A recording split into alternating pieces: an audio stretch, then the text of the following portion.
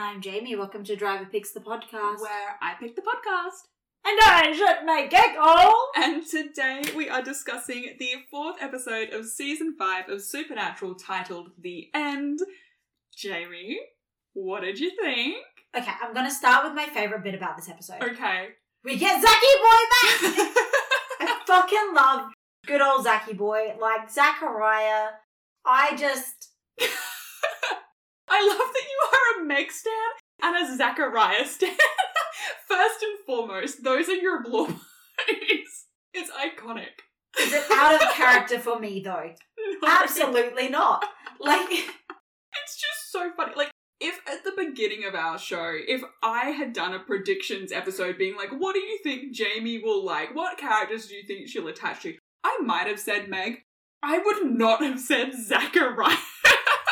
Like, obviously, like, he's evil, but also, like, he is so fucking funny. He's such a fun evil. His vibes are just so fun. Like, every time Zachariah is on screen, I'm having a ball. You're living. Like, I am living for it. Like, he is having the time of his goddamn life. Mm-hmm. Like, and he is so funny, and he's just so different. You know what I mean? Like, yeah, he brings such an energy. Yeah. And he's such an asshole, but in, like, such a fun way. Like, as much as I think it's really funny that you've, like, latched onto Zachariah so hard, I also love that you have, because I also love Zachariah. And I honestly think because he's, like, not, like, a main character, no, I like, think he often gets overlooked. I'm assuming after season 5, like, we're not going to probably see him again. I mean, I'm not going to yay or nay you, but there is every chance that he dies in the apocalypse. If he doesn't die in the apocalypse, I'm imagining they don't have a lot for him to do post-apocalypse. So, like,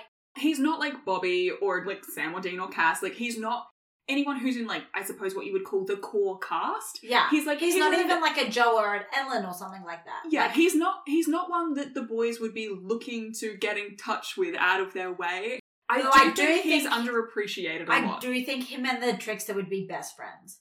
Really? I think they'd hate each other. I feel like competitive. They're rivals, yeah.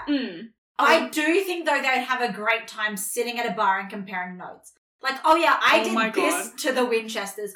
Oh yeah, well, I did this. Okay, here's the thing. Not to tolerate your Trickster theory, but I do think it is very entertaining, the concept of the Trickster and Zachariah sitting in a bar and, like, trading notes. Like, I think that is so funny. Yeah. That is hilarious. And do you know what? I think you're right. I think Zachariah would really appreciate the humour of Mystery Spot. Yeah, like, he would love it. And do you know what? The Trickster would love the It's a Terrible Life AU. Like, yeah. They would vibe over that. Look, I love Zachariah. He is fucking hilarious. And I do think him and the Trickster would get drunk in a bar one night and compare notes about all the shit they've done to the Winchesters. I think that is so fun. Yeah. Yeah, I love that concept. I want to very tangentially sort of build on that. I'm going to skip right to the very end of the episode. So, I think that Lucifer is maybe coming for Zach's title of funniest angel. And here is my argument for that. When Dean says, "You better kill me," and Lucifer goes, "Kill you," don't you think that would be a little redundant? Fucking hilarious. Like, that is peak comedy right there. Like, don't you think that'd be redundant? Pointedly looks at Dean's dead body on the ground. I would have been interested to see, though, if Dean had worked out that he was lying to everyone and he'd agreed to, like, go in or whatever. Mm-hmm. And, like, Lucifer had killed 2009 Dean.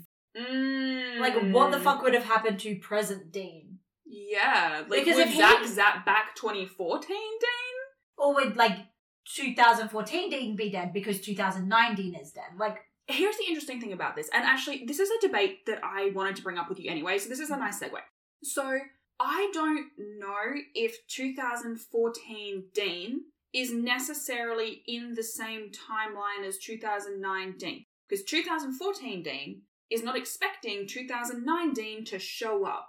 And the way that time travel works, like, the time travel is always messy. Yeah. But theoretically, if it is a continuous loop, right? Yeah. 2014 Dean should remember going into that time zone when he was in 2009. Yeah. So it's actually, for me, a question of, and this is a question that I've seen debated in fandom, and I'm interested to see your take. First of all, and Dean actually questions this in the episode, is this a real timeline that Zach is showing him? Is it a fabricated timeline, kind of like the AU's, like, It's a Terrible Life that we've seen Zach throw him into before? Yeah. Or is it an alternate reality timeline? So it's actually two entirely separate Deans? Or is it a secret fourth option that I haven't thought of? Okay. I don't think it's an accurate timeline at all. I think everything about this is fabricated. Okay, cool. That's definitely one side of the argument that I think everything about this is fabricated.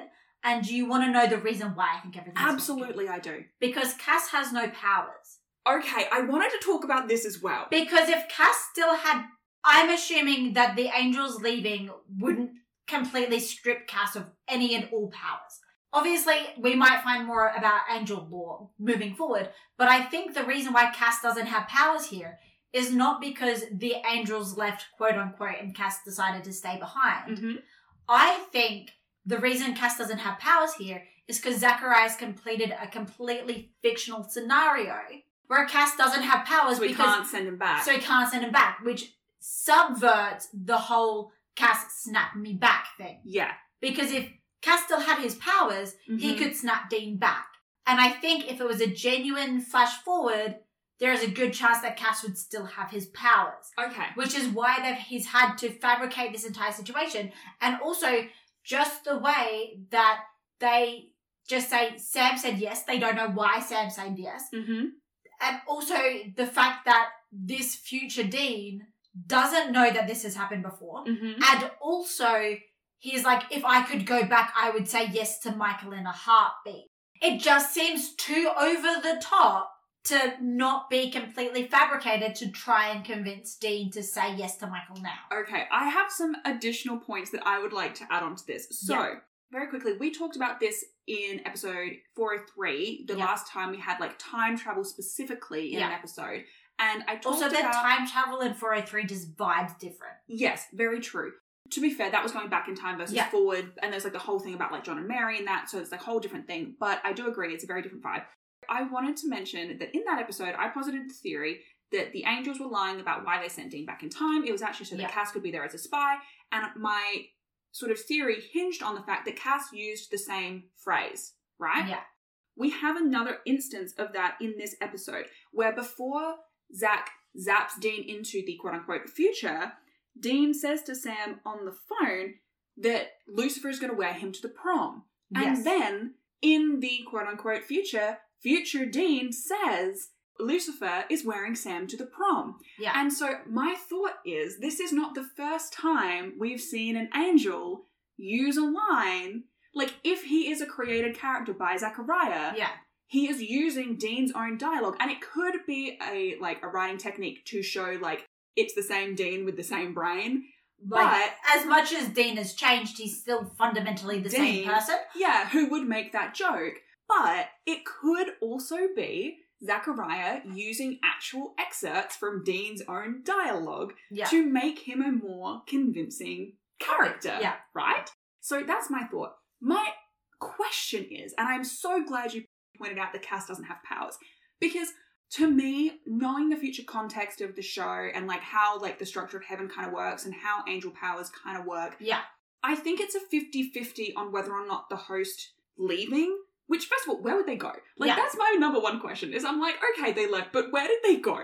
Number two question is, like, it's a 50-50 on whether or not that would cause an angel to, like, specifically lose their powers, especially entirely, because their powers are tied to their grace. Yeah, and he basically, the way he says it is like he's lost his grace now, and he's a human like Anna was. Yeah, kind of thing. But it's not the same process. He didn't rip out his grace. No. He didn't have, from what we're told, have his grace taken from him. It's just that the host disappeared, and it seems to be that without that sort of connection, he's lost his powers. Which, like, okay, that could be new law that they're kind of introducing. Yeah. I personally don't think it really holds up given future context. Yeah. But also, I could be forgetting something. It's been a while. However, bearing in mind that Lucifer is also an angel... Lucifer still has his mojo. Lucifer is still at full power. Yeah. Theoretically. Like, we don't have any reason to think that Lucifer is not at his full capacity. But he is still an angel. Archangel or no, he is still an angel, and the host has still left. And also the implication is not that Cass has just lost his power. It's like that Cass has lost his power for a long time. Yeah, he said that he, like, broke his ankle, like, 2 years ago or something and was, like, laid up for a month. So it's not even just like that Lucifer is powerful enough that he's sort of hold on and his power's fading, but he's still got enough of it that he can... Mm-hmm. It's like, you would assume that would have fully faded by now. Yeah, or at least significantly diminished. And, like... Here's the thing, though. Why would Zachariah still have his power in the future if there's no angel power in the future? I think that might be Zachariah doing that thing where he's, like... He, from the current, is just, like, invisible, like, observing kind of thing. And so, like, it's not him in the future, it's him in the past. So he still has the connection because of timeline wibbly-wobbly stuff. But if you can draw connection from the past, why wouldn't have Kaz drawn connection from the past? I guess timey-wimey, wibbly-wobbly stuff. I guess it's just, honestly, it comes down to plot, convenience, you're watching Supernatural. Yeah. But it is compelling... if you try and think about it. And the other thing is we get in this scene Dean from our timeline and Cass from Endverse, which is how this particular sort of AU setting is described. We see them interact for the first time and Cass immediately goes, whoa, like, you're not you, not now you, like, when are you from? So he clearly still has some kind of inhuman abilities. Like, we still know that he has retained some of his angelic kind of sense. It's just clearly not directly linked to, like, he's not able to smite stuff. He can't just automatically heal himself. He can't time travel. He can't fly. Like, we get that, but we also get that he's still not fully human. But it's clearly more like, I guess, a sixth sense rather than, like, actual mojo. Oh, speaking of Zachariah, I forgot to mention this before, but canonically, Dean doesn't poop for 7 days after the events of this episode because Zachariah zapped him, and we know from last episode. But then Cass also zaps him. Yeah. So is it like... So he doesn't poop for 2 weeks? 3 times. Once to go back, once to go forward, once to go back, and then once out of the room. So he's not pooping for at least 21 days. That's my maths. I'm not sure if that's how that works, but I'm just going to say it is. Oh, I had a very fun thought that I think you're going to have a fun thought with me. Okay. I was thinking about Ruby in this episode. For obvious reasons. Specifically the fact they bring the cult back. Mm-hmm. And it made me realize the reason Ruby fixed the cult was just in case Sam didn't want to go all the way with the demon blood so that he could still kill Lilith to start the apocalypse. And while I was thinking about Ruby, it made me think. Between seasons 3 and season 4, she obviously gets the new vessel and she gets sent back to help for a time. Mm-hmm. It seems like in the first season, she's not working for Lilith. And I know that's kind of the point. Do you mean season 3? The first season with Ruby. Yeah, from the first season with Ruby to when we see her in the second season when she's played by a different actress. Mm-hmm. She gets sent to hell. What if she got rebooted in hell the same way Cass does when he gets sent back to heaven? I never considered that. Because she... I guess there's nothing to say she... Like, we know everything of Ruby that we're ever going to know at this point. So there's no way I can spoil you. Yeah. I don't think we ever get an instance of, like, demon lobotomies the same way we get angel lobotomies. But, like, I guess there's nothing to say that it's not possible. They could have put her back into, like, demon boot camp and been like, remember who you are. Full Simba Mufasa moment. And then sent her back out into the field. Because leading up to the season 3 finale, they try to kill Lilith.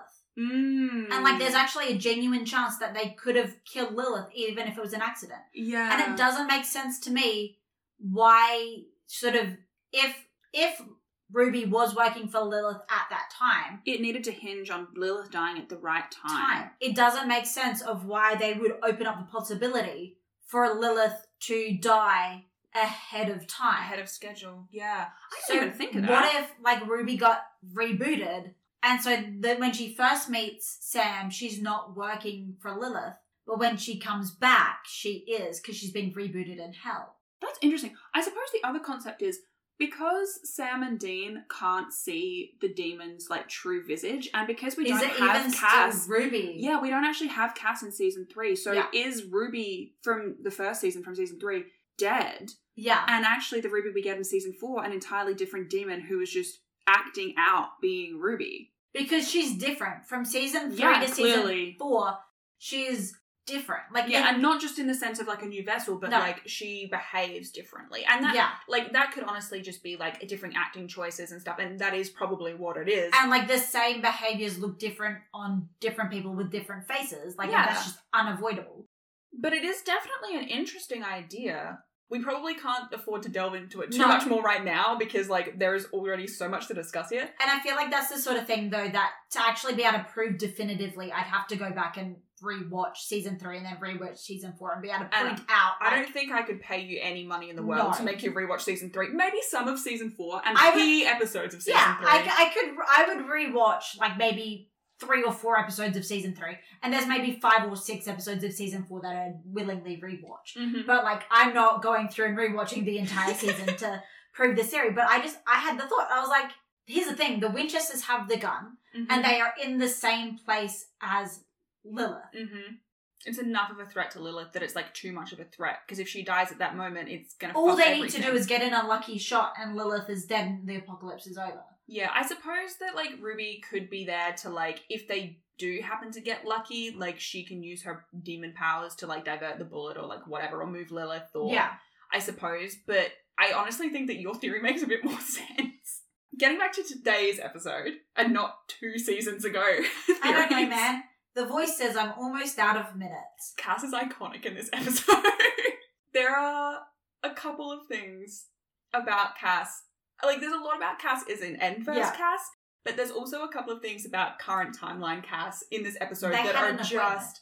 They had an appointment. Oh my god. Okay.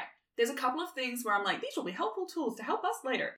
The first one, obviously, like, the line being like, it's not funny, Dean. The voice says I'm almost out of minutes. It's just hilarious.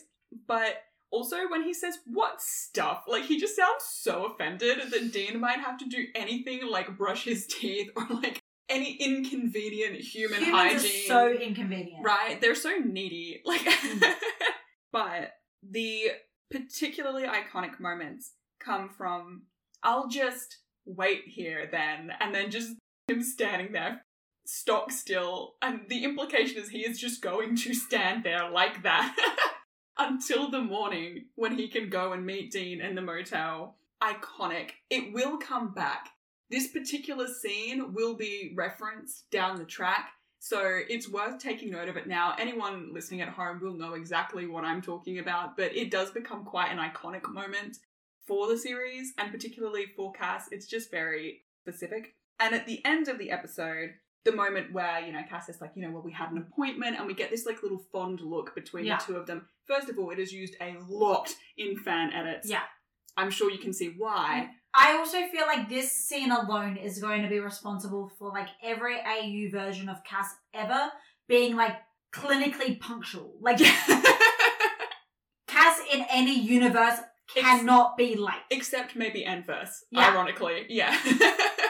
So, that, but also Dean's response, which is to grab him by the shoulder, look him in the eye and say, don't ever change. That will be relevant later. That's going to come up. And I kind of do want to touch on it a little now, if you'll indulge me. And I do realise this entire podcast is you just indulging me. I'll allow it. Thank you. I do actually want to talk about a different media for a moment. Okay, yep. I want to talk about Our Flag Means Death. Okay, yep. So you know how at the end of...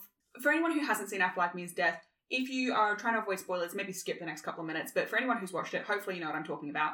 At the end of the first season, we have sort of Steed having this horrible feeling like he has somehow broken Blackbeard. Like, he's completely fundamentally, like, fucked him up somehow because he's just a different person. And it's all Steed's fault, basically. He doesn't realise that it's not so much that he's a different person as it is he's just let go of the facade of who he is. Like, he is not actually this super stoic, has no emotions, ruthless killer person. That's just kind of what he's presenting as a coping mechanism, as a defense mechanism. Decoded. And Steed doesn't realize that Ed showing that side of himself is actually a good thing in terms of his vulnerability and the fact that he feels safe and the fact that it's okay to change. It's actually the highest compliment that he's showing Steed the side of himself. But Steed is like, oh god, I've broken him and it's terrible and the worst. I want to put that into the context of 2019, seeing End-verse Cass and comparing it to current Cass and then saying, don't ever change. He's looking at Cass as he knows him and understands him and feels fond of him. And he sees where his quote-unquote future self brought Cass. Yeah. And the disparity between those two things, for me, it just... Also, it's really weird. He wasn't wearing the trench coat and my brain refused to acknowledge that it was Cass. I was like... You're like, that's just Misha Collins. What's he doing here? Basically, like, I had to stop and take a picture of the picture to be like, wait, is that fucking, like, is that actually... Oh, the one that Dean finds where it says Camp Chautauqua? Like, I was like, it's not Cass. He's wearing the wrong clothing. I'm like, is that just, like, a random photo from set that they were like, we're gonna use as a prop? We're like, we ran out of extras. Misha's not doing anything. We'll just put him in. We'll just stand him there. No one will notice. What is very fun about that in particular is that last week when we recorded with August from Saving People Queering Things, you were talking about how if Dean ever saw Cass wearing his clothes, he'd probably have something like an aneurysm. And August was DMing me going, I can't stop thinking about how in next episode, 504, Dean is literally going to see N vs. Cass in clothes that are obviously Dean's. I'm losing my mind. And he does almost have an aneurysm. Yeah. To be fair, it is also because he calls him hippie Cass, but my first note when I saw him was Zen Cass. The Buddha statue kills me every time. I am very sad though, because I feel like they really did miss an opportunity here. All they needed was like one or two dudes in the orgy circle, and like Dean would be dead. Catatonic. Like, catatonic completely.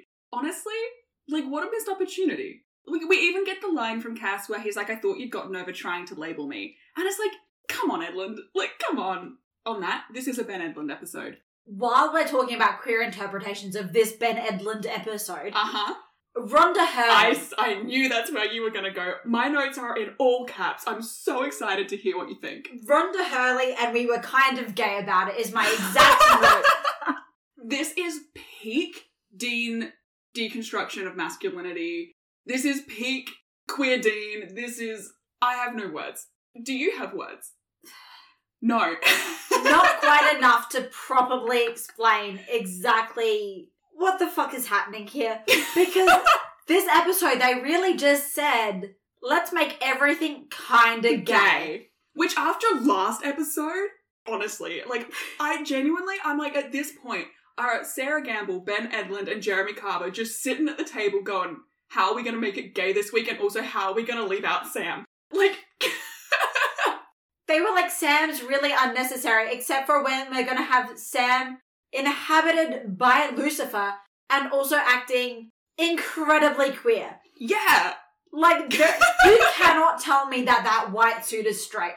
Like, that is the gayest shit I have ever seen Sam wear. Oh, God. Not to go all stereotyping about it, but also... It's queer fashion. Lucifer is gay. Yeah. I don't know how else Spicy hot take. Like... Queer icon Lucifer. Also, I am so mad because I literally had this one ad that popped up on my Facebook and I took a screenshot to send to Beth like 2-3 days ago to be like, okay, AU where Cass wears this when. It was like a Balmain blazer with like, it was white with like golden angel wing lapels. I almost sent it to Beth like 3 days ago. Like, when's Cass gonna wear this? And then fucking Lucifer shows up wearing the goddamn white suit. And what the fuck, bro? First of all, the picture is hilarious and uncanny. Second of all, my headcanon is that is what Cass would wear in an AU where he and Dean get hitched at a Vegas church. And also, we should absolutely put it in the tweet announcing this episode so anyone who wants to see what it looks like can go and look, because it is impeccable. Back to Rhonda Hurley. Yeah. We need to dissect it a little bit. Okay. First of all, Dean could have said literally anything to himself. Like, there are lots of things that only Dean would know. This is the one where he's like, I would guard this secret so tightly with I would go to my grave with this secret.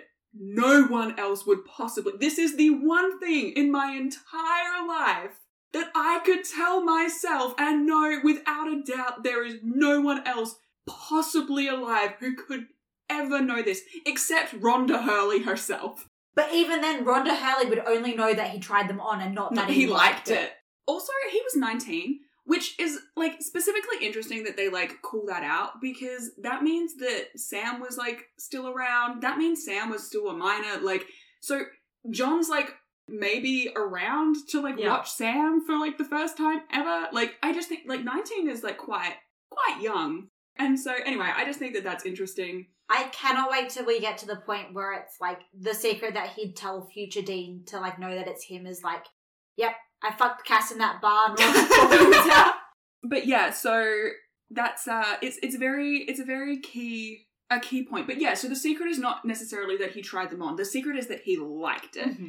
And like that is the admission. That is the thing that is like taboo, you know? And I just think that is so interesting, particularly for Dean's character, particularly when it comes to his performative masculinity and how sort of fragile that concept is, and like how reliant he is on that sort of idea of being so hyper masculine, and like what that means for like the context of a queer interpretation. I kind of want to talk about how this episode is low-key kind of fucking psychic with the whole code. Yeah. Toilet. I know. I was so literally. Here's the thing, right? The thing about it is that supernatural is sometimes that dodgeball meme that we often equate you to. It is fucking buck wild. You know. That they make the joke about hoarding toilet paper. Uh-huh. And also, like, everything about, like, the hot spots and stuff. And like, I know. Like, Croatoan pandemic reaches Australia. I was like, Australia shout out. I also love that, like, they're like, yes, the furthest reaches of the world, Australia. Nothing ever happens there. But no, so we get demon COVID again. I know. The fact that you call it demon COVID and then it literally becomes like demon COVID equivalent. Like, fucking wild. I know. I was accidentally psychic in a way that I didn't even think I was being psychic because I was just making a joke about the episode. I know. Like, Psychic Jamie knows no bounds. In Croatoan, when I said that, did you remember this? Yes.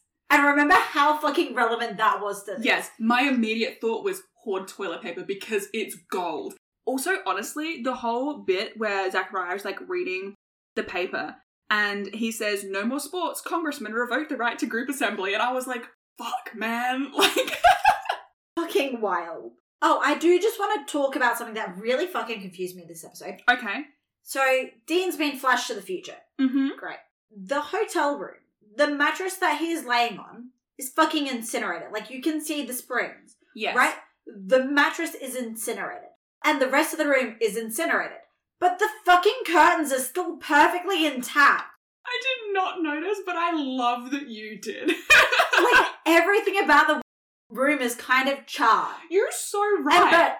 But the curtains You're so like, there's correct. not a single tear. They're just kind of like roughly ash stained. But they are still they're still whole. Okay, hear me out. Wild batshit theory that has no substance whatsoever. Yeah. It's my bread and butter. Angels, not necessarily able to be invisible, however, can camouflage. The curtains are Zachariah. Oh my god! It's decoupage. This is not at all, like, this is based in nothing other than I just think it would be really funny. No, I'm just wanting a face that, like, a shirt that's, like, two curtains, and, like, Zachariah's face is just, like, barely visible on one of the curtains. You know those, sequin pillows where, like, you flick it and it's, like, it becomes a picture or something? Or, like, oh my god, no. You know that movie Sky High? Where that one girl's ability is that she can just, like, become a beach ball or whatever? Mm. It's like that. But Zachariah can become various wall hangings / curtains. What do we think Cass becomes then? Oh, good question. I would argue, though, that later in the episode, Zachariah becomes the beaded curtain over Cass's cabin door. Oh, what would Cass be? I kind of want to say Cass can be any sort of car. Interesting. I wanted to say a coat rack. Fucking hell, we missed the obvious one, lamp. Oh my god, how did I not think that immediately? I'm so glad you said that, because if I had been editing this episode, I would have been furious if neither of us said that. Nah, scratch that. Cass is a lamp. Cass is a lamp, Zachariah's curtains. Eventually, the whole garrison will furnish a room. What do we think Uriel was? I want to say a couch. I don't know why. Yeah, he has couch vibes, but I can't explain it either. Maybe it's just because he's so, like you walk into a room and you're just aware of him. Like, he took up a lot of space. Like, you know, like, he was very, like, he commanded the room. Like, I think when we discussed him, I said a lot that he really commanded the space. So having him as, like, he has to be a large object. Like, either that or, like, a table, maybe? Mm-hmm. Like, something, or even a television where, like, you're paying attention to it. But it's also just kind of there. Actually, do you know what? I would probably put Anna as, like, a television or a radio because she was, like, perceiving the angels without understanding it, kind of like a broadcast. Yeah. I know you don't support my theory, but if the trickster as an angel was a piece of furniture, he's a ceiling fan. Oh, okay. For the sheer drama of, like, the terror that it's going to fall on you. Yes, that I personally have. Yeah. Yes, my very specific fear from childhood. Yeah. I don't think it's specific to you, though, because I also had that fear. Okay, hear me out, though. I was going to say, using your theory, he would be a board game or, like, a game of Twister. Just for the chaos, you know? What's Chuck? He counts in this analogy. Is he just the house? Is he the room? I don't know. I feel like Chuck's maybe just like oxygen. Okay. Chuck is atoms. Yeah. Because, like, Chuck's not an actual angel. He does become God. And I feel like God is just... Sorry. I just made a massive facial expression that completely stopped you in your train of thought. But I just realised I forgot to mention Chuck, the existence of Chuck in this episode also kind of harkens into the fact that maybe this is not actually the future. Maybe it is a projection by Zachariah, because why the fuck would Chuck stay in Endverse if Chuck is God? And, like, obviously the argument is, like, they may have not intended him to be God. It also falls into the argument of maybe Chuck is not God yet. But with, like, the context of knowing that eventually that is the arc they go with, like, it doesn't really, if he is God at this point, it does not make sense that he would stay on Earth if the entire host has deserted and it is the apocalypse. Like, in theory... He should have jumped ship. In theory, he should have, like, moved on to his next project. I also just think the personality they've sort of ascribed to Chuck in this episode is proof. Like, I understand that people can change in 5 years, but also Chuck's not writing anymore. And there's not even a mention of, like, oh, well, he tried to write a better ending. Because theoretically, Chuck could write them out of this situation. Without him actually being definitively God at this point, I don't think that he could just construct any ending he liked. I think he would have to perceive it to be able to write it. And if the host has disappeared and Cass is cut off from his powers, I would assume that Chuck is also cut off from his has powers. probably also lost his profiting abilities, although they don't actually address that. Yeah. So that's just my speculation. But it's weird that they wouldn't address it if it was genuinely Chuck. I also think it's interesting that Chuck is involved in Chautauqua. I just think that is... I think it's a fun inclusion, regardless of, like, the narrative purpose. I think it's fun that he is there. And I think it makes sense. I also think it is sad that it's heavily implied that Bobby's dead, because we, like, don't see him and we do see the, like, blood-stained gunshot wheelchair. But I also understand that they probably just needed a way for him to not be included in this episode. I do love, though, that Dean's first gut instinct is... To go to Bobby's? Go to Bobby's. I know! Like... Bless his cotton socks. I love him. Dean and Bobby. I really loved that was his instinct. He was, where can I go that I know will be safe? Like, where can I go that I know I can trust? Where can I go where this will not get me shot on sight? Like... Because he doesn't know yet if he's dead in this sort of, like, AU universe yet. Mm-hmm. So, like, even if he was dead, he knows that Bobby's not going to shoot him because he has returned from the dead in the past. Like, yeah, exactly. They've been through this. They've done this once before. I also love the fact that he gets to Bobby's and he's already halfway down the hallway and he goes, Bobby, I'm coming in. It's like, bro, you're in the house. Oh, yeah, look, Dean is nothing if not a man of action. I'm surprised, though, that they didn't show us Dean checking Bobby's panic room. Oh, yeah, that's a good point. You'd think that would be somewhere that he would... I suppose he sees the wheelchair and just, assumes the worst. I'm just surprised that they didn't show us to establish that, like, he checked the whole house. Like, yeah. Oh, bro, imagine if he'd gone down there and found Sam locked in the panic room. Although, I do want to, like, very quickly mention, we don't see Bobby's body, which, like, for me, puts the assumption that at some point, Endverse Dean collected Bobby's body and they did a funeral. Yeah, because it's Sam that is 100% against Hunter funerals. Yeah, not Dean. It's not Dean, it's always... Sam. Oh, briefly, I do want to touch on a theory that we haven't mentioned in a while because it's not really been super relevant. The state of the Impala being representative of Dean's emotional state. Yeah. Because in this episode, our Dean comes across the Impala and it is fucking wrecked. Like, it is destroyed. It is completely overgrown with weeds and plants and whatever. It's totaled. It's clearly not run. Yeah. Probably in the last 5 years. I think that's really indicative of Enverse Dean's emotional state. Like, I think it's also really funny that Enverse Dean is closer to John than he's ever been. And even, like, our timeline Dean, like, makes the point, there is something broken in you. There is something fundamentally wrong with this version of myself. Like, something has happened. And, like, that could be a result of the trauma and the circumstance, but it could also be a result of Zachariah just projecting a fake version of Dean into his own sort of makeshift world. Oh, I also did just really quickly want to point out, at the end we have the obligatory Sam and Dean have an emotional moment by the Impala scene. Yeah. They walk towards each other like they're in a Western, and they're like, I was waiting for that, like, do, do, do, do, do, do. Do you know what I mean? Like... But Dean makes a comment about how Sam is the second best hunter that he's ever known. Second best hunter in the world. And I would just like to say, like, Dean should really be less harsh on himself, because clearly number one is Bobby. Yeah, I had the same thought. I'm like, no, I think if you're gonna make that joke, Sam has to be number 3. Because Bobby is number 1. Yeah. Clearly. Okay, I know earlier you said that you had a couple of other debates that were central to this episode. I'm almost out of points, so if you want to ask me them now... almost out of points, bro. I have so many I want to talk about. So, very quickly before I, like, get into that, because honestly, I've kind of already brought them up with you. We did basically discuss them in one chunk. But in that moment at the end of the episode where Sam and Dean are having their, like, you know, I know I said we were weaker together, but actually we're stronger together because, like, context or whatever. I did have a note about that because that's fucking bullshit. Like, they're always like, oh, we're weaker together because they can use... like, the other person to target us. It's like, they can do that when you're apart as well, bro. Yeah, I know. Fucking think about it. Like, it's always bothered me. When you're together, they can sort of, like, use you against each other. But also, they can do that when you're apart, too. Like, it is easier to capture both of you when you're apart. Uh-huh. And then if they capture both of you, they can bring you together, too. Yeah, like, literally, let's use last episode as a reference point where you've split up and Sam is immediately nearly killed and is assaulted. If Dean had been in the vicinity, I'm sure that would have gone down different. It's a ridiculous mentality, but they keep it up the rest of the show, so we just have to put up with it.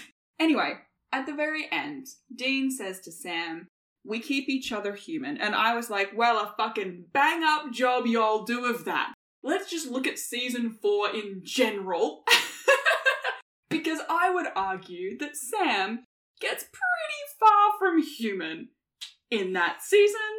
And, like, there's, like, future stuff that we can't get into right now, but, like, anyone listening at home will know. There are points that they get to where I would argue, you know, without spoilers, you know, I'm specifically thinking, like, season 10, you know? Anyway, I don't think they do that great of a job of keeping each other human is my point. But also, yeah, it is absolutely bullshit, the whole speech of, like, oh, we're better apart.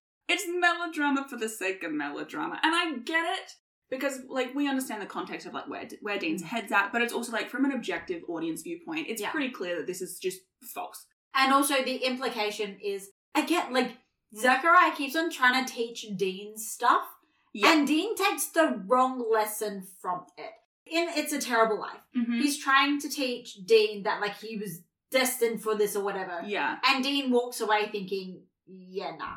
In this episode, the point he's trying to make is that, like, you're better off to say yes now, torch half the world, and then you can recover. If you say no, this is going to get extended out, it's going to get drawn out, and you're going to torch the entire world instead of just half the world. That's not what Dean takes away from it, though. Dean takes away, where I went wrong was I cut Sam out, which left Sam vulnerable. Do you know what is really interesting is I don't think Dean is learning the wrong lesson. I think he's actually learning the right lesson. It's just not the lesson Zachariah intended to teach. No. Which is so interesting when you compare it with Sam in stuff like with Mystery Spot, where Sam just doesn't learn anything.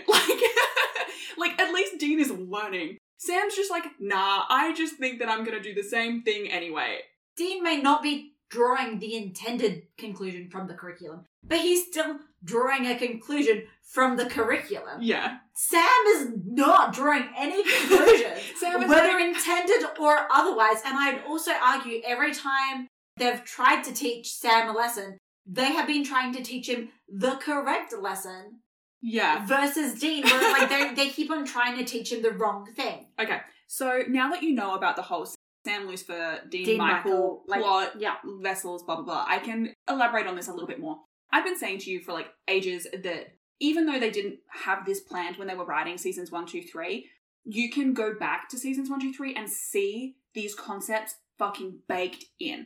Because what is so fascinating about it is that Sam and Dean's personalities are perfect for the Michael Lucifer plotline. Because you have Sam, who is literally the younger brother who hates authority and will rebel at any given opportunity.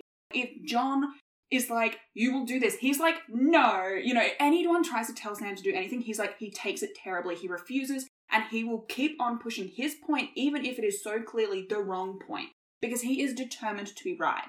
Dean, on the other hand, will listen to authority to a motherfucking fault and will carry it out purely because it's coming from a place of authority that he respects as like an objective truth or an objective justice.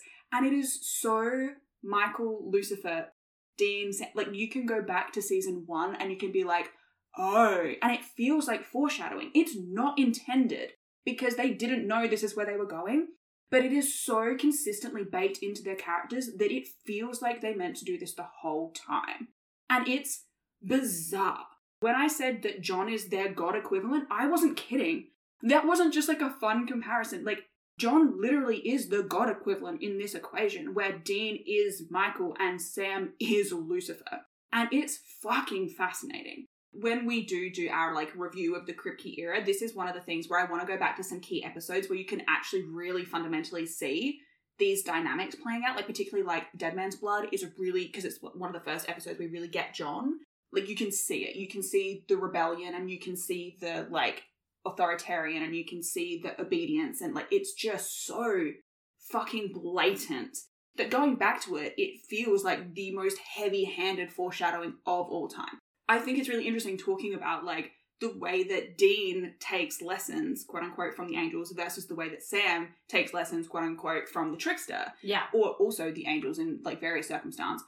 It is interesting to see what they do or don't learn from these scenarios because I think that it furthers their characterization in a way that feels true of their characters, but also of their respective archangel personas, I suppose. It's really interesting.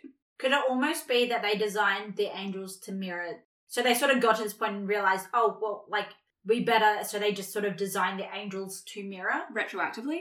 They very well could have, but honestly, the way that it mirrors, like, the actual depiction of Michael Lucifer, I think that it almost was just the perfect accident. They just introduced angels and they were like, hang on a fucking minute. It probably works better than if they'd actually planned to do it this way. Oh, I just want to say that, like, making over the meat suit was a phrase that I said once, and I didn't think it was going to be super duper fucking relevant to a whole lot of stuff. Because he really does. I also just have a note that says the devil ... roasted. And I can't remember exactly what lines it is about, but it was right near the end. Yeah, I have no idea what that could be about, but I don't know, bro. I'm actually really curious. What did you think of the Lucifer portrayal in this episode? Like, characterization and, like, the actual performance of it. Because there is an opinion in fandom, and I don't know if I agree with it. And I'm interested to know what your take is. I don't know that I necessarily like the interpretation of, like, Sam as Lucifer. Mm-hmm. Something about it just feels kind of off to me, and I'm not sure, like, what it is. Maybe it's, like, the white suit and the roses and, like, I don't know. Like, it just doesn't feel like it's in line with the previous version that we've gotten of Lucifer. I agree. I do think it's fun and interesting, though. I just don't necessarily know if I think it's great. There obviously, and this goes with every topic we cover in this pod and every topic that we don't cover, honestly, because we don't cover everything. It's just impossible. Sometimes we say big yaks and move on. Yeah. But there's lots of different interpretations, obviously, as with any media, and I've seen a lot of people who really, really love this interpretation of Lucifer. And I get it. But I think I agree with you, which is that I just don't feel like this version fits very well. So this... More proof that it's a completely fabricated AU because it's not really Lucifer. Yeah, here's the thing. So we have Lucifer as we've seen him so far in our timeline. We get later sort of iterations of Lucifer beyond where we've seen up to.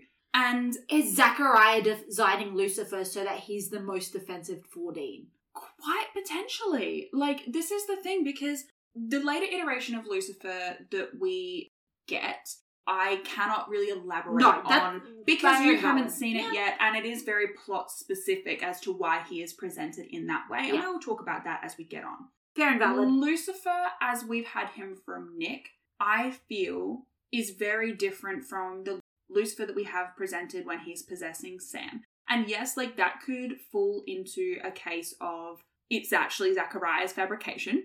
I think because Dean has also not met Lucifer at this point. He only knows that Sam has met Lucifer. And even that is, like, in a dream. And Sam's actually not in this episode. Until, like, the last 30 seconds and / on the phone. Yeah. Like, Sam has exactly, like, 2 minutes of screen time in this entire to the point episode. where I was like, if we hadn't just had a Jeremy Carver episode last week, I would have thought that this was a Jeremy Carver episode. Here's the thing.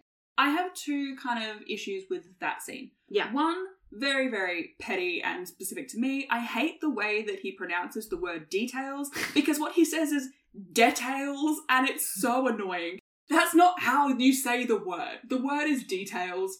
It sounds like he's saying the word debt and then the word ale with an S on the end. Like, it doesn't sound like details. He sounds like details, and I'm like, it's like when you're trying to pretend to speak fancy, and I'm like, it doesn't work. I don't know what was happening there, but it just always annoys me. It's just probably a me being petty thing, but it's just something about it grinds my gears.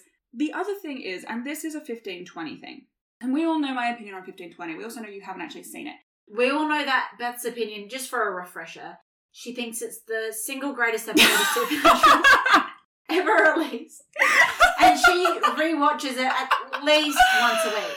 Yeah, no, that's totally such a satisfying ending for 15 years. I've never been more excited or happy with an episode of television. I can't even get through that, honestly. It was fucking trash. But point is, the whole thing about the speech that Lucifer gives is that it does not matter what you do, it doesn't matter what details you alter, we will always end up here. And then they don't.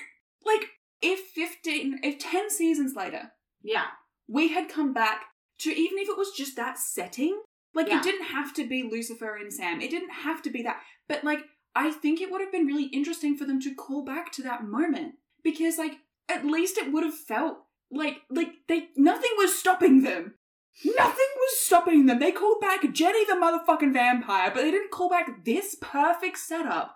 Even if they had changed the circumstances completely, but it was like the same rose garden. Or for some reason Sam was in a white suit. Or anything. Anything like that. Sam's in a white suit because he's going to Dean and Cass's wedding. Maybe he's in a rose garden. Yeah! Here's the motherfucking thing. We could have had that.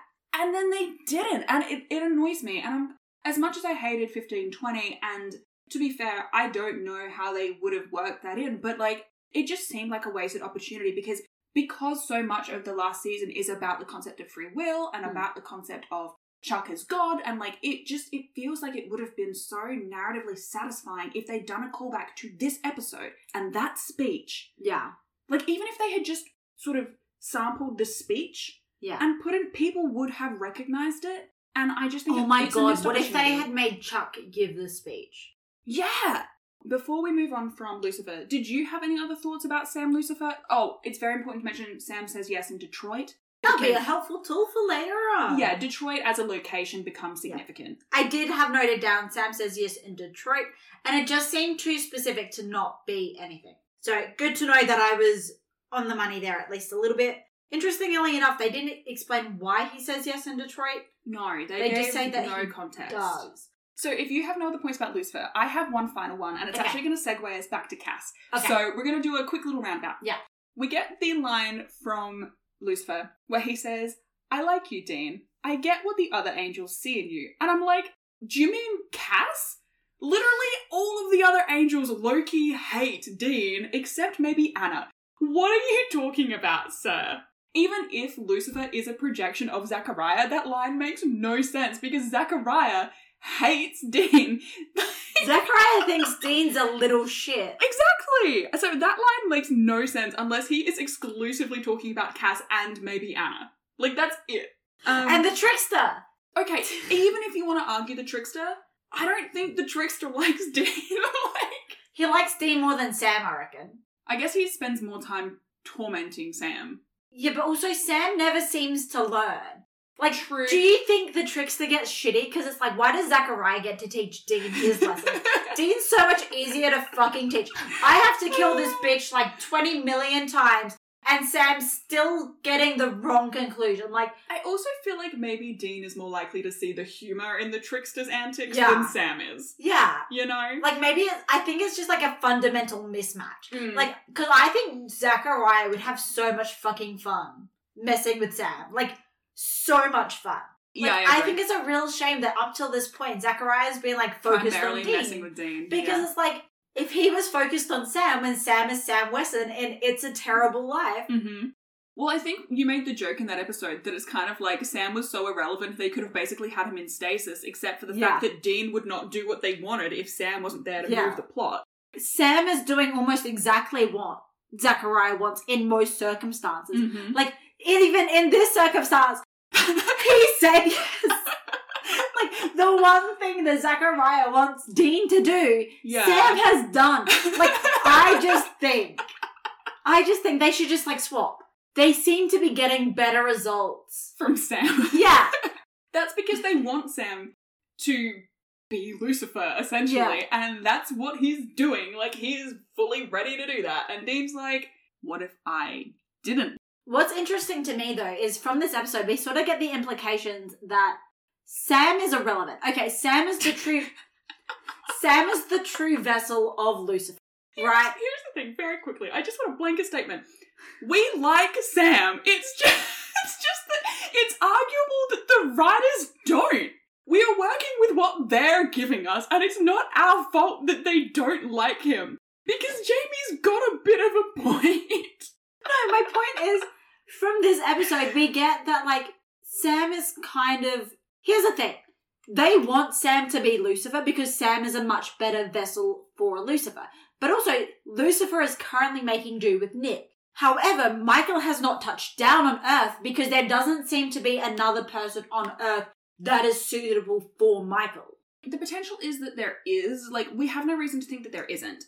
But it might just be that they're like, well, there's no point because ultimately we need Dean. Yeah. Kind of the same way where Lucifer is like, ultimately, I need Sam. But in Michael's case, he has angels like Zachariah who are able to kind of go to Earth and manipulate stuff for him, whereas Lucifer's kind of working off his own back. So he needs to take a vessel if he wants to interact with Sam, whereas Michael doesn't. He can interact via other people. Or other angels. But it's like you also sort of get the implication that if Lucifer needed to fight the apocalypse in the Nick meat suit, he could theoretically do that. He could give it a red hot go. It's not ideal, but he could do that. Whereas Michael doesn't seem to have any other options but Dean. Like, if he tries to fight the apocalypse in any meat suit that is not Dean, he's, like, guaranteed to lose. It does seem to kind of be the implication. And I think that maybe it's just because... The angels are dramatic bitches? Yeah, honestly, like, I was trying to think of a way to phrase it, but, like, yeah, basically, like, I think Michael's just fucking picky. Like, if Lucifer can do it, there is theoretically nothing stopping Michael unless there is no other bloodline, and that just seems unlikely. So... Then why wouldn't he have just taken Adam? Like...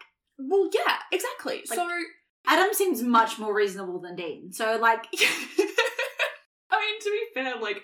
We only know Adam as presented by a ghoul. Yeah, so, Adam Ghoul's version. Like, yeah, literally. So I don't know that we can really draw any strong conclusions about Adam's actual, like, sense of purpose or moral duty. For all we know, like, as just a person who theoretically didn't know about the Hunter world until he died. So I've just connected some dots. So prepare to have some dots connected. I'm so excited to hear what dots you've connected, unless they have anything to do with the trickster. In which case, I might throw my phone at you. So, Sam is the true vessel for Lucifer, right? Yeah. Dean is the true vessel for Michael, right? Yeah. They are the same fucking bloodline. Yeah. Which means that Sam is also a true vessel for Michael, and Dean is also a true vessel for Lucifer. Mm-hmm. The only reason they've sort of gone, oh, that one's mine, the only reason they've called dibs, I'm assuming, is because Sam has the demon blood and Dean was the one who kick-started the apocalypse. Like, up until that point, it would be fair game for either to be either. I think this is kind of where, like, the personalities also tie in. Like, the whole thing of, like, the younger brother and the older brother, and, like, yes, the whole righteous man plotline, and yes, the demon blood plotline. But also we have, like, from the fucking get-go, the last thing Mary ever said to Dean, angels are watching over you. Like, it is baked in. And we will get further context, actually, on this, and, like, why it had to be Sam and why it had to be Dean. Like, this is not something that they just, like, let you come up with the interpretation by yourself. They've basically spelled it out for us at this point, which is why I don't mind sort of elaborating on it for you, but we get further elaboration from other characters where they spell out basically exactly what I just said before about it's Dean because he is the Michael equivalent, and it's Sam because he is the Lucifer equivalent. It is also about, like, birth order and that sort of stuff. But you make a great point, like, they are the same bloodline. Theoretically, genealogically, it could have been either. If Michael wanted to use Sam as a meat suit, he could. Yeah. It might not be the best fit, it might not match perfectly, but he still could. Yeah. Because he is still a vessel that could contain Michael. Technically the DNA he could. Like, is not, unless we want to argue that Sam's DNA is fundamentally shifted by the demon blood, but we don't really get any hard evidence for that either way, other than, like, the psychic abilities, which again, like, we've discussed ad nauseum at this point, but, like, it could be viewed that he is a tainted vessel, ergo the angels being picky might not want to go for that, whereas Lucifer is like, I'll take what I can get. The only other option we have to this interpretation is it's not about John at all, and Mary just had 2 affairs with 2 different men who happened to be fucking, like, angel vessel suitable. Oh, that's so funny. like either they are both John's kids, and they are both theoretically suitable for either angel, or Mary had, like, an affair. Like, twice. Or at least once. Yeah. At least once. The only that I'm guessing it's John over Mary's DNA is because they've introduced Adam. Okay. Like, and I don't think they would have gone so far to confirm that Adam was John's kid unless it was John's DNA that is relevant. Thinking about it, if it's the demon blood that makes Sam a more suitable vessel for Lucifer, Adam doesn't have the demon blood. So does that mean that he's a more suitable vessel for Michael than Sam would be? I guess in theory, because, like, the whole thing is, like, we don't get any further, like, confirmation on specifically the demon blood. But then it's like, but he's a younger brother. Like, does that completely make it irrelevant? Like, so here's the thing. The demon blood, like, we don't really get any further confirmation about that aspect specifically being relevant. I said that I wanted to circle back to Cass. We got a little bit sidetracked, but I'm still determined. Because I've got a few more notes to talk about, and I think there is a lot to talk about. I feel like we've sort of briefly skimmed over this. My first point is I very briefly want to say kudos both to Jensen in this episode for doing so much acting opposite himself. Which you can see, like, how they've strategically done it so they can do, like, this split editing screen and, like, honestly, like, I know that, like, you in particular, but also, like, me, like, we give Supernatural a lot of shit for the effects and stuff aging pretty poorly. Yeah. This one, honestly, I think holds up. It's obviously not, like, to the modern standard. I had no moments of this episode where I was like, wow, that's a really bad effect. The closest I came to that was literally when he wakes up in the hotel room, and I'm like, why the fuck are the curtains not there? Yeah, and we've got, like, a headcanon for that now, yeah, so that's fine. We've fixed that. We've fixed that hole. Yeah, so, like, I think it actually holds up, and, like, kudos to Jensen for acting so much opposite himself. I think that it's great, and I also think he does a really good job presenting Dean, but 2 very clearly different versions of Dean that originated at the same point. Like, it's really interesting to see 2 diversions, and I think regardless of whether or not Zachariah has created this entire scenario fabricated, or if it is actually a flash forward in time, I think you can see how Dean, where he is now, could progress to be Dean at that point, and I think that is kudos both to Ben Edlund for writing it, and also to Jensen for his portrayal. But also, I do think it is a completely fabricated AU. You can see the progression. How Dean would get there, but I also think it's too designed to make Dean worried. The progression is too perfect to this point for it to not have been specifically designed, engineered that way, to make Dean scared of what his future holds. Dean's specifically torturing again. Dean's willing to sacrifice civilians. All of the things that Dean's moral compass says, no, I will not do. It's like they've purposefully made Dean do all of them so that he'll be at the most worried. Because I personally don't think that if this was the true ending, that would be what Dean is like. Don't get me wrong, I certainly think he'd be part of the way there. I think that there is a clear trajectory where you could get Dean to that point. I think it would take a fucking lot to get him there. Like, at that point, who he is, like, the core of his person has been basically so shrouded by trauma and circumstantial things. Actually, he has an argument with our timeline Dean where our Dean is saying, you just shot a guy in cold blood. And future Dean says, this is 2014. That's called every day. Like, this is the new normal, bro. And, like, that's not the thing about new Dean that sends off, like, warning flags of this is not Dean. What sends off warning flags of this is not Dean is sacrificing his team. I understand him shooting the dude who's infected. I understand him torturing people again. But you've got to remember, this is the dude that it took 30 years in fucking hell before he agreed to torture somebody else. Yeah. To even start torturing someone else or consider the idea of torturing someone else. You cannot tell me that 5 years of apocalypse is going to be enough for him to willingly sacrifice his team. Willingly and knowingly. To actually plan to do it and have it be part of his strategy. And not just his team, but Cass as well. Yes. And here is the motherfucking thing about that. So, do you remember I told you a couple of episodes ago that there's this really interesting pattern with Dean and Cass where always, they will make a point of, like, the singular and then they will caveat to the plural, or they will talk about the plural and then caveat to the singular. And this is no exception. Usually it comes from the Cass side of things, but this is a different instance where it's Dean. And he says, you're going to feed your friends through a meat grinder, Cass too. And it's a very interesting separation of the plural of the group to Cass by himself. Because Cass isn't just his friend. Because Cass is different to the rest. I wonder why. And, like, here's the thing. Because they're fucking. Look. Here's the thing. You could argue that it's just because Cass is the only one... You cannot tell me that Dean has not participated in Cass's orgies. Like... Here's the thing. You could argue that the reason that our current timeline version of Dean says that is because Cass is the only one of that cohort that he personally knows before this adventure, right? You could argue that. Because it's not like Chuck is going on the mission or anything like that. Exactly. Like, the only other person that he knows in theory is himself. Also, I think that the reading that Cass is being separated because he somehow is different to the rest of them. Yeah, because they're fucking. Because this is Dean, who we're talking about, who will refuse to sacrifice any civilian regardless. Like, if we go back to Croatoan, where he chooses not to shoot the person who he's so sure is infected, because on the chance that he is not. If we go back to also this below, where he refuses to sacrifice the one person. This future Dean theoretically knows how to get rid of it because they've dealt with this before.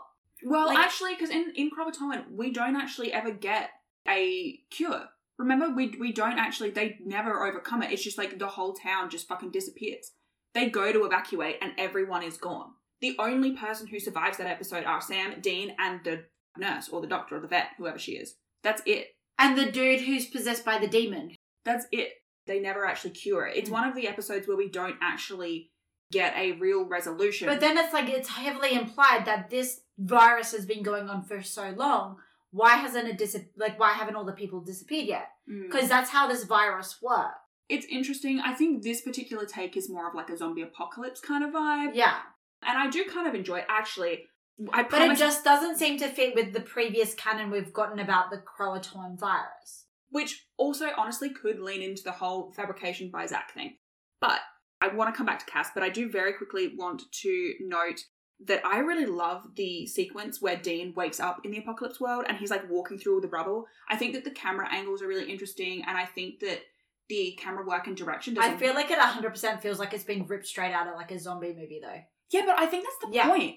I really enjoy it. I think the director was Zachy Boi, who I don't off the top of my head know what other episodes he's directed, but I know he has directed a few because I recognise the name. I think that sequence is really done very well. The scene where Dean is running from the crows, I think, is done really well. I think that it does well to make the audience feel tense or make the audience feel like Dean has a reason to be paranoid, like some of the shots where it feels like you're the POV of someone also, watching we him. Get more straight so up than the normal. military in that first scene, and they're just never mentioned again. But I do love the bit where, like, it's all the fabrication.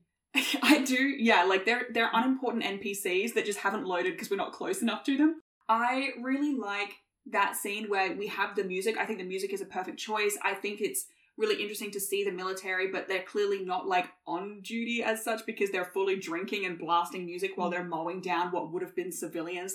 It's such a fucked up setting, and I just think that they did a really good job of setting it up for the audience to understand how far gone society is at this 5-year mark. Anyway, getting back to my point about Cass. So, I know that I just did my whole kudos to Jensen, but honestly, Misha stole the show. Misha in this episode, like we talked about him in The Rapture with Jimmy, this is another phenomenal example. We get the photo of, like, them all at the Camp Chikatwa or something? Chautauqua. And I'm, like, looking at it and I'm, like, squinting. I'm like, is that fucking... Is that Misha Collins? Like, yeah. I was like, okay, well, he's not wearing the trench coat, so he's obviously not Cass.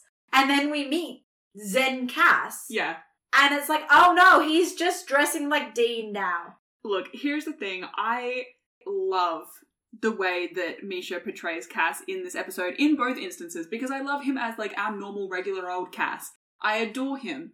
But I also love him in this end-verse version of Cass where he's just, like, basically constantly high and he's kicking his feet up on tables and he's having orgies and he's just, you know, so far gone from what we understand Cass to be as a character. And the fucking wink when Dean walks into the orgy, like, scenario and he's like, I'm just gonna converse with our fearless leader. Like, fucking acting choices by Misha Collins that keep me awake at night. I want to talk about N-verse Dean and N-verse Cass versus N-verse Cass and current Dean. Because I do think that the interactions between the two are very interesting and very fun. I have a question for you, though. The scene where our Dean watches N-verse Dean shoot that guy, and then he, like, tries to warn him before it happens, right? And then N-verse Dean makes this point where he says, I'm not gonna lie, me and him, we've got a pretty fucked up situation going on, but, like, I promise when you need to know, you'll know, right? Yeah. And in that scene, he, like, points back at, theoretically, our Dean. Because that would make sense. Like, me and him, we've got a pretty fucked up situation going on. But then our Dean turns around and looks at Cass. Because they fucking. Because here's the thing. That has never made sense to me. And I have seen the arguments made, like, by people, like, reading meta and, like, arguing for, like, a Destiel interpretation and being like, he's not pointing at our Dean, he's pointing at Cass. And I'm like, but that context doesn't, like, for me, does not make sense. And this scene has always confused me because, like, the only interpretation that does at all work is that it's a Destiel reading, but I also don't understand the Destiel reading that well. Like, so I was just interested, like, do you have a take other than that? Or, like, when I watched the scene, I just assumed that he was pointing at previous Dean and the slight lines were just slightly wrong in it. Yeah, because like, with filming stuff, like, 9 times out of 10, the hardest thing is making sure that all the sight lines theoretically make sense when you do the edit, that they are pointing where they're meant to be pointing. In the right place. So I assumed it was just, like, it was just slightly off. Though, yeah, he does turn around, which is really weird. Because that's the bit that gets me. I'm like, why does he turn around? Is it like Dean being like, what, who, me? Like, am I the problem? Me? Like, me, the time traveler from 5 years ago? Wow. I, the drama? Yeah, genuinely, because I'm like, it makes sense to me that he's turning and pointing at his past self. What doesn't make sense to me is that his past self turns around to look at Cass, and then the focus maybe Dean moves to Cass. Like, maybe Dean, like, past Dean, just thinks that maybe future Dean and Cass are fucking. Yeah, like, and maybe that's why. And so it's like, future Dean is pointing at past Dean, right? But past Dean thinks, oh, he's pointing at Cass. So he goes and looks at Cass. Yeah. And of course, the assumption by past Dean is clearly future Dean and Zen Cass are fucking. Unless that was the intent of the director and, like, everyone else on set, I don't understand what else they could possibly have been going for. But also, I don't actually see how, like, Cass can get here. Like, Cass, who just last episode couldn't even hook up with a prostitute because it wasn't her fault that her father ran away. He just didn't like his job at the post office. Like, how does he get to this point? So it's almost like he's specifically designed to get to Dean. Mm-hmm. So Zachy Boi is designing this shit. Yeah, and this is my whole thing, like, when I brought up our flag needs death before. Like, the point is to torment Dean. Like, he thinks that he somehow caused Cass to become this completely different person that he doesn't recognize when comparative to the Cass that he knows, right? And this is another thing where I'm like, kudos to Misha because, and actually to Ben Edlund, but the way that Cass is so not our normal Cass, but is also so Cass, like, he's still so petty and bitchy. Like, when N vs. Dean is outlining his plan, right? And they're at the table, and Cass goes, what? I like past you. And, like, you have that whole, like, look at Cass's face when he's looking at, like, past Dean, and he has this, like, fond smile, and then, like, N vs. Dean gets, like, real shitty about it. And I think that's hilarious, because I'm like, damn, he'd be jealous. But also, the back and forth between N vs. Dean and Cass is peak. Like, when Dean goes, are you saying my plan is reckless? And Cass is like, if you don't like reckless, I could use insouciant, maybe? Which I did look up, and it means casual lack of concern. That sort of back and forth banter is, like, both. You can see it in past Dean and Cass, and it also makes sense in this N-verse version. And I think it is so cleverly done and so well done. I think it's really the orgies that are throwing me off, because Cass is so clearly not straight. Like, you're right, that does feel out of character. Yeah. Like, Gangel aside, like, all of future context and everything else aside, you're correct. Like, that is the most out of character thing, is that there were exclusively women in that circle. Yeah. Like, Cass, canonically, angels don't have a gender. Like, come on. There are a couple of important things that I think we have to talk about as, like, a meta thing for Cass, and it's stuff that you have no reason to know about. So, okay, I'm going to bring it up and elaborate a little bit, and then we can, if you have any points you want to make, we can make them. Otherwise, we'll just sort of get through them and move along. Number one, once they've had their little bit of back and forth bickering moment, Dean says, well, are you coming? And Cass says, of course. That is going to be an ongoing theme. Like, Dean will be doing some suicidal fucking plan where, like, there is no hope in hell of him succeeding, and Cass will be like, well, I'm going with you. Or, like, obviously I'm going to go with you to do this. Like, you're not doing it alone. Like, this will be an ongoing theme that will be so relevant, and it occurs multiple times through the series, and we will talk about it. Specifically, there is one episode in particular where we will definitely be talking about it. But I think this is maybe the first episode that we get that explicit exchange. I would argue the first instance of it occurring would have been in season 4. But this is the first time we get the are you coming, of course. I just had a realization. Ooh. It's definitely a Zachy design simulation, because he designed Cass to be the most concerning possible for Dean. He made him straight. I love that that's your actual, like, I know you're making a joke, but that's actually, like, a genuine point that you're making. Like, you're making a joke, but you're also making it sincerely. Yeah, like, he wants to scare Dean away from this course of action. Of course he's going to make it so that he has no chance with Cass. Like, which brings me, honestly, to the next point that I'm going to make. So we get the scene where they are driving to their imminent deaths, and we have our current timeline Dean, and we have Cass in the car, and Dean is like, don't get me wrong, I'm glad that you got the stick out of your ass, but, like, what the fuck happened to you? And Cass does his, like, little monologue, and, you know, he's like, I'm human now, basically, and Dean's like, well, welcome to the club. And Cass says, thanks, but I used to belong to a much better club. And it's like this whole little bit. Here is the thing about that. There is actually a edit that was made to the script. That is not the scene that was originally written. And I did go back and find... I also just want to say that's more Cass OOC, because he doesn't think the Angels are a much better club. We'll talk about this as we go, because it is actually very relevant to I was joking originally, and now I'm like, no, this is... Zachariah actually did fabricate the timeline. Every single element of this seems specifically designed to horrify Dean into saying yes. There's too many things about this timeline that are, like, designed to scare Dean straight, essentially. Literally and figuratively. You know what I mean? Like, yes. There are just too many things here. What I'm going to do for you now is I'm going to read you the scene as it does occur in the episode and, like, the transcript. Oh, should we read it together?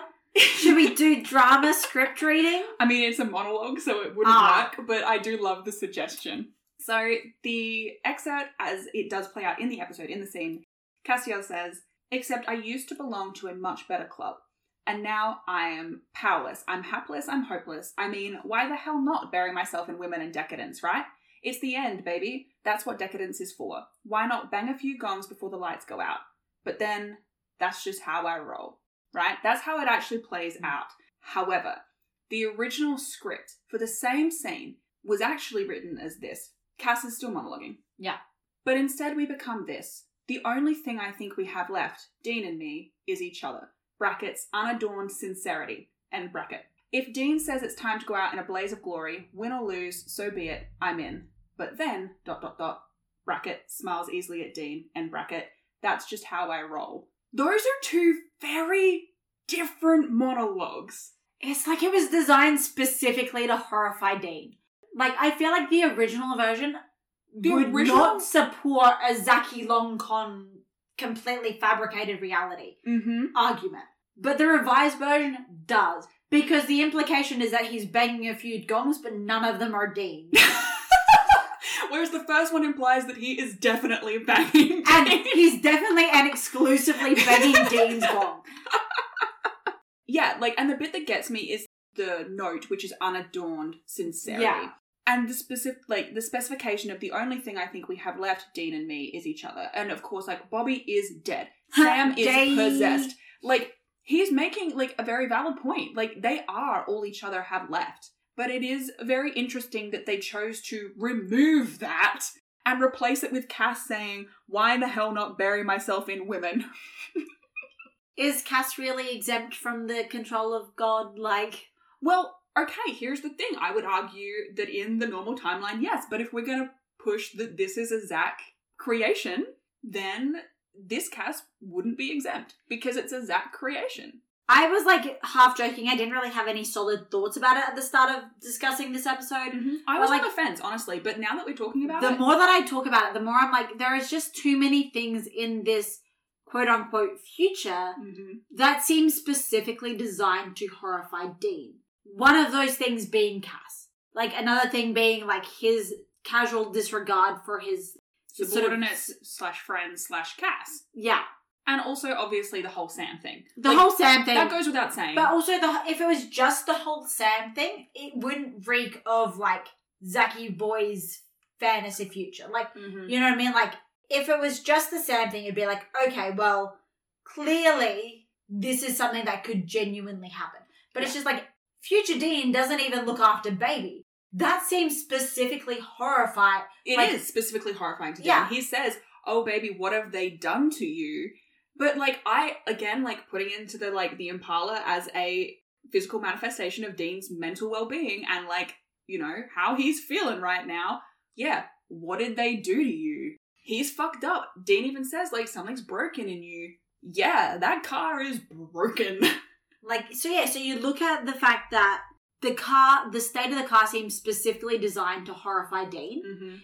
Dean's casual disregard for other people and their well-being seems specifically designed to horrify Dean.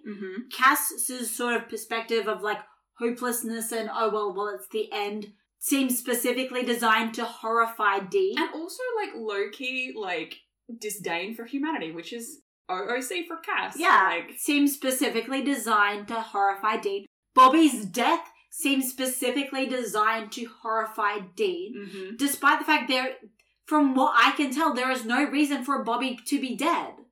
Because he is in the photo at the fortress, but then it's also implied that he died at home. Yeah. Here's a question, actually. Like, this is an additional thing. But at the very end of the episode, Zach's like, you didn't learn the lesson. I guess I'll have to teach you again. And I'm kind of like, what, is he going to just do the same thing over? Like, is he just going to put him back exactly where he was? Or is he going to create a whole other scenario? And then, like, you've got future Dean's speech to past Dean. That's basically like, I would say yes in a heartbeat. I've tried scenes specifically designed to try and push the agenda. Yeah, being like, you don't have the backup plan of like, well, if all else fails, I guess I'll say yes. The angels aren't listening. I have tried. And it seems specifically designed to try and make Dean say yes. Yeah. Like, and I'm assuming from, like, the way you're like, there is multiple theories, this is something that we never get answered or addressed as to whether this is a genuine future I think that there is an equal likelihood that when it was pitched in the writer's room, it was presented as a legitimate forward flash. I think it is equally likely that it was presented as a thing that Zachariah has created. And I think the way that they actually played it out... Do we ever see anyone travel to the future again? Oh, that's an interesting question. Kind of. Way down the track, kind of. And we also have, I've told you before, we get more iterations of, prophets. So we get visions of the future kind of thing. We never have any kind of time travel to this extent. Certainly not 5 years down the track. We do have more time travel to the past. Even if this is a future, it's one that Zachariah purposely chose. Yes. Yeah. Which I would argue makes it less the future and more a complete fabrication from Zachariah. I have a couple of things that I just want to quickly run through before we start to wrap up that we haven't had time to touch on, but I also don't think will require too much discussion. I think they're just kind of fun or interesting. So, first being, at the very start of the episode, we have the guy who is standing out front of the motel, which is how Dean gets found by Zachariah in the first place, and he asks, "Is your soul rapture ready? Have you taken time out to think about God's plan for you?" I just think that that's a hilarious line. Which is also hilarious considering we've just had the episode, Rapture. The Rapture, half a dozen episodes ago or so now? Jimmy was not prepared. No. So I just thought that was very fun. And I don't think Cass was prepared for the reboot either. I also want to very quickly mention that Dean says, "What, you don't trust yourself?" And he's like, "No, absolutely not." And then he calls himself a dick. I think that's just very fun. I also think it's weird to hear Dean say his, own name. It's I know what it's like to hear Jensen say Dean's name, but it's weird to hear Dean say the name. It's just weird. I also think it's very fun, though, that we see that he can literally pull up a nail out of a floorboard and pick locks. Mm-hmm. I think that's a very fun, just nod to, how scrappy he can be in the situation if it's necessary. But also, don't we learn later on that he can't actually pick locks and that all of it is... Look, we'll get there. It's a whole other... It's a Zachy fabrication. A Zachy fabrication. He planted that nail there. We also get a line which I think is really interesting. It's where our timeline Dean says to Anverse Dean, "I know your lying expressions. I've seen them in the mirror." I do think that's interesting because it's not "I know your lying expressions. They're the same as mine." It's "I have seen them in the mirror," implying he has lied to himself and is consciously aware of it. I just think that's interesting. Or, alternate reading. He stands there and tries to practice lying in the mirror so that he can get better at lying. You know in The Sims, you can, click on the mirror and, practice your charisma skill or whatever. Dean really is Chuck's Blorbo, and it's just a game of The Sims. I also love, and this is something that I have only noticed in this particular rewatch, but I do think it is hilarious, that even in the apocalypse, even 5 years down the track, hypothetically, Dean's hair is still gelled immaculately. He is still finding the time in the apocalypse to fix his hair. Cass? No. Dean? Yes. And I'm where are you getting hair gel? What's hilarious, though, is Cass as an angel bothers doing his hair for Jimmy. Yeah. But Cass as a human does not bother. Give a shit, yeah. One last point that I want to make before we move on to your PSA. The date that we are given for this episode is August 1st, 2014. And what's really funny is I forgot that was the date that we were given in this episode, but I have a vivid memory of what I was doing on August 1st, 2014. That does not sound reassuring. Because I was watching Supernatural and I had just watched this episode. And so I have this really vivid memory. I remember what Tumblr was like on that day, on August the 2nd, 2014, because I woke up and I was so confused when I went on Tumblr that morning before school going, why is everyone freaking out about August 1st? First of all, for me, I was it's already the 2nd. And then I had literally walked almost the whole 40 minutes to school when I realized, I remember the exact moment I was oh, that's what everyone's freaking out about. So it actually helps me place when and where I was when I was watching this show for the first time. I always knew that I started watching it around 2014, and now I know I have to have at least been at this point in season 5 in August of 2014. And I just think that that's entertaining. It's given me a timestamp. If you know where you were on August 1st/2nd, 2014, let me know. I think it would be really interesting. All right, lovely. I think it's time for my PSA of the day. Excellent. I Beth. have no guesses. I'm You going have to no cut guesses. you off. I have Okay. 0 guesses. Yep. Unless it's like, don't do drugs or equal opportunity orgies. Like... Unfortunately, you are incorrect this week. Neither of them are even close. My PSA for the day is if you have an appointment for a service, be on time. It saved Dean's ass in this episode, so just make sure that you are running on time. When you book like the hairdresser, make sure you are on time. Mechanic, and if you are not, doctor. if you are not on time, you cannot expect them to be able to feasibly do their job well. That's a good one. Okay, is there anything else that you wanted to touch on for this week's episode? No, I think that was pretty well it. I think all my Perfect. thoughts have now been revealed. Amazing. So, Specifically, they fucking. maybe I should add a question about how you're feeling about Destiel to the end of these wrap-ups. Like, we'll just track the progress. In 3 words or less. Yeah. Reflect on the Maybe state of fucking... Reflect on the state of Destiel. How would you rate this week's episode, The End, out of 5? I think I'm gonna give it 3.5. Okay. It was good. Mhm. I enjoyed it, but I'm also not like itching to go back and rewatch it or anything like that. To be fair, I don't ever really feel like going back and rewatching it. It's fascinating for the implications, but I feel like I've watched it once. I feel like that's enough. Look, I'm not mad about 3.5. I Like- think that's solid. I personally would probably lean towards like a 4. Yeah. Honestly, based entirely on Misha's acting. Yeah. Like, I would give him the extra half a point. The concept of the episode gets like maybe 3 stars, Mhm. right? The concept is really interesting, really fun. I quite like it. Gets a half a point because you got good old Zachy Boi there. It gets an extra half a point because Misha's doing the most. And then it starts losing points because It's almost gay. it's almost gay, but it's not quite. And cowards, you know? It's all about that subtext. Yeah. The next episode is called Fallen Idols. Do you have any thoughts, feelings, predictions, hopes, fears, or dreams? I don't know about any of those things, but I think we're going to get an angel fall from grace. Oh, okay. I think it'd be very interesting if it was Cass that falls from grace specifically after this episode, and we've seen what happens when Cass no longer has his grace and is a human. And considering he's currently actively rebelling against heaven, Yeah. I don't think it would be out of place for them to have him officially, formally fall, rather Yeah. than just rebelling. And also, Cass is my idol, so it makes sense. So that kind of answers my next question, which is, do you think Cass will be in the next episode? I'm assuming that means yes. Do you think he will be I in the think next he'll be episode? in the next episode. I am sort of very aware of how limited the number of episodes that they have Misha Collins for is. Mhm. So it's I don't want to just be at the end of every episode, yes, Cass will be there, but it also every episode feels like Cass needs to be there. That doesn't stop. like- The rest of the series, it's if Cass is missing, what's the point? Don't get me wrong, I don't know, it just feels how can you have an episode without Cass at this point? Cass is so crucial for the plot and the plot continuing forward. It feels like he needs to be there. But also, I know that Misha Collins is not in every episode of this show going forward. Yeah.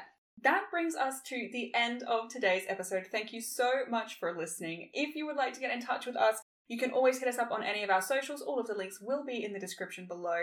And if you wanted to get in touch, some possible conversation topics could include Other things about this scenario that Zachy has specifically designed to horrify Dean into saying yes. or if you think we're wrong, if you Yeah. think that this is actually a depiction of a possible future, or even the only future if Dean Or was to even follow the this course most of action. likely future, quote Yeah, unquote. because there is an argument for both sides, and I mentioned earlier, or Jamie asked earlier, we do not get a definitive yes or no for the rest of the series. So we obviously, can have a this is debate not about how the show actually ends. Obviously. it. Yeah.